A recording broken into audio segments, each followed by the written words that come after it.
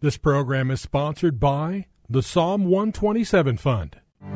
For Zion's sake, I will not keep silent. For Zion's sake, I'll not hold my peace. Welcome to For Zion's Sake.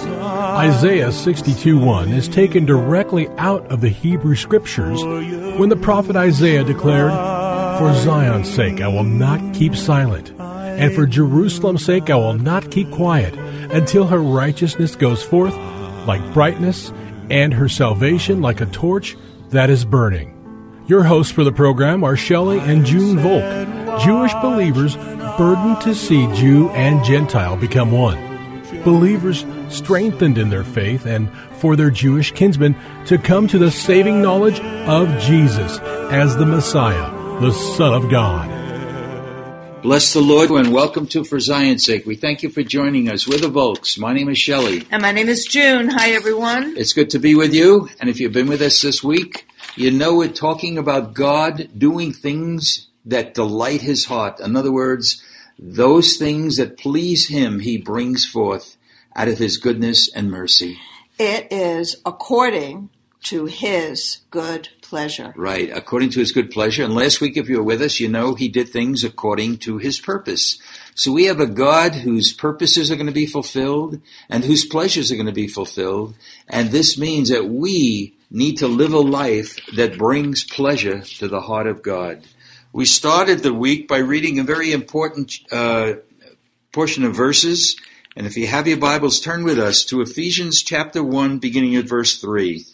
Blessed be the God and Father of our Lord Jesus Christ, who has blessed us with every spiritual blessing in the heavenly places in Christ, just as He chose us in Him before the foundation of the world, that we should be holy and blameless before Him. In love, He predestined us to adoptions as sons through Jesus Christ to Himself, according to the good pleasure of His will. Junie, it's such a wonderful sound, isn't it? The good pleasure of His will. Okay, and we looked at a number of other scriptures that we just want to mention to you. For example, we read Isaiah chapter 46. Let's turn to it because it's an important verse. Isaiah chapter 46, beginning at verse 9. Isaiah 46, beginning at verse 9 says this. I'm reading from the New American. Remember the former things long past, for I am God and there is no other. I am God and there is no one like me, declaring the end from the beginning and from ancient times, things which have not been done, saying, my purpose will be established and I will accomplish all my good pleasure. No matter what the situation is in our life, in the life of our country and the world, God, His word says, I will accomplish all my good pleasure. And that, in the midst of trouble, should give us a great sense of peace and calmness, Junie. We also looked at Psalm 149, verse 4. We mentioned 3 scriptures in the Gospel of John. And if I could summarize those verses, it's John 8:29, John 5:30, and John 6:38. That Jesus came not to do His own will, but the will of Him who sent Him, and that He always did those things that pleased the Father.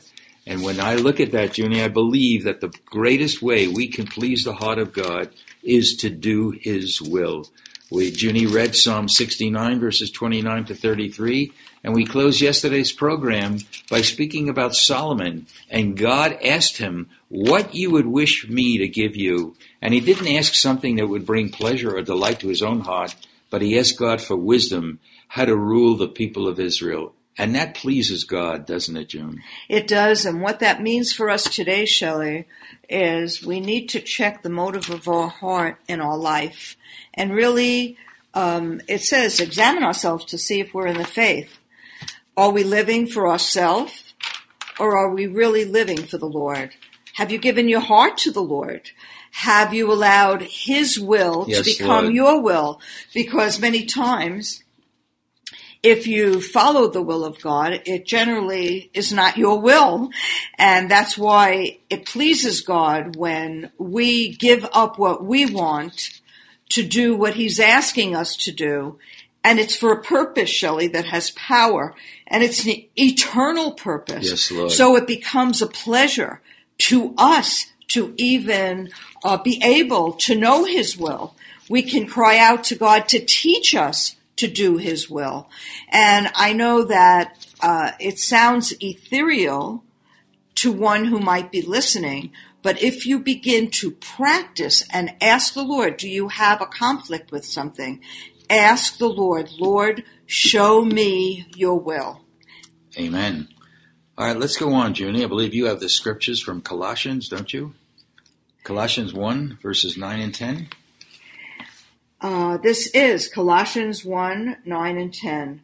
For this reason also, since the day we heard of it, we have not ceased to pray for you and to ask that you may be filled with the knowledge of his will in all spiritual wisdom and understanding, so that you will walk in a manner worthy of the Lord, to please him in all respects, bearing fruit in every good work, increasing in the knowledge of God.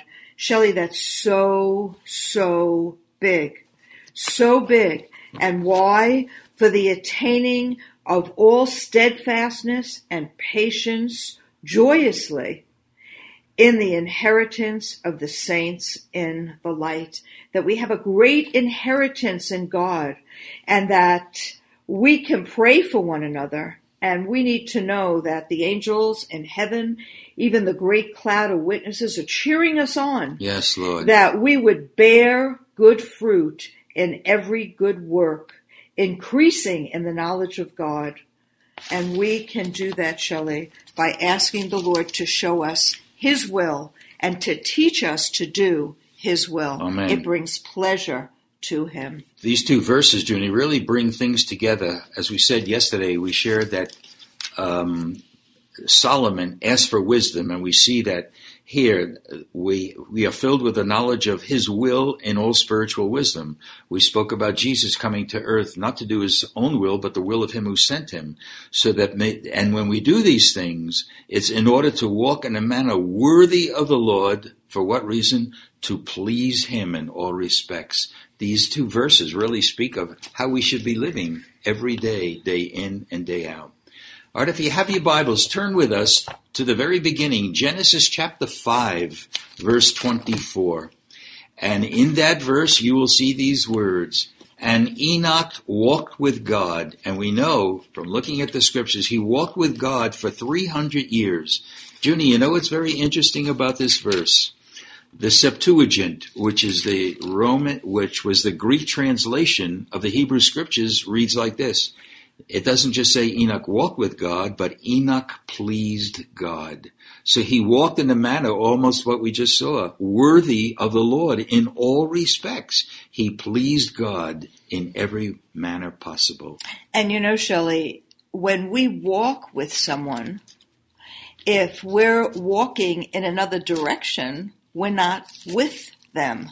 Amen. But if we're walking hand in hand and we're sharing and we're yoked together, then we actually are able to do the will of God. And so we need to be yoked together with Jesus. And he taught us how to walk by the way he lived. And the Word of God teaches us, as we look to the Word, how we ought to walk with God and live. So it's not haphazard. We need to be disciplined in our life. We need to ask the Lord to teach us how to walk with Lord. him and to to do his will. And then do you know what happens, Shelley? What happens, Junie? We will bear good fruit, because it will no longer be I that live, but it will be Christ who lives in me. And the life that I now live in the flesh, I live by the faith of the Son of God who died for me. It's a whole other way of living. It's another realm that we all are being called to live in. Interesting, Junie, when we go to the great faith chapter in Hebrews 11, the end of verse 5 says this. The end of chapter 11, verse 5 says, Enoch had this testimony. He pleased God. Junior, what powerful words those are. Remember, Enoch walked by faith for 300 years with God. This wasn't just a now and then thing. Every day that he had breath in him for 300 years, he had this testimony that he pleased God. What a tombstone that would be for somebody who passes on, that he pleased God. And then we go right from there to Hebrews verse 11, verse 6. And we see the word, and without faith it is impossible to please him. For he who comes to God must believe that he is, and that he is a rewarder of those who seek him. That's so important, Shelley, because when we think of what that entails, just as an example, we might not have money for rent. We might have done all that we knew to do in our job. Everything is over our head.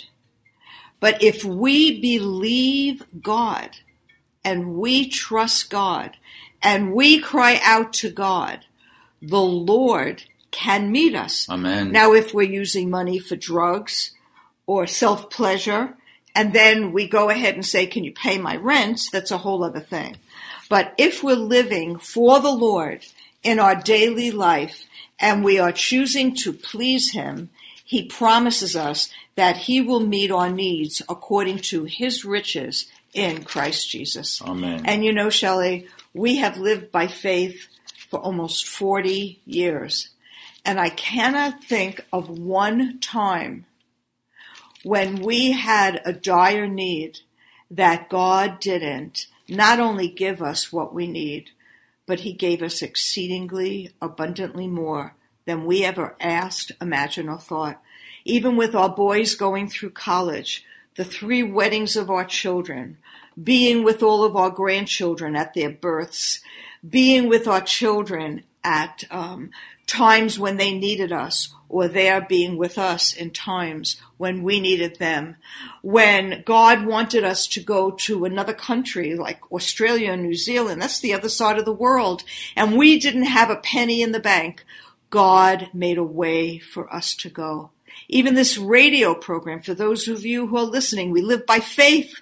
We never ask for money on the air, and God has kept us faithful to pay the radio bills. So I just want to encourage anyone who is listening who doesn't know how God can meet them in your situation.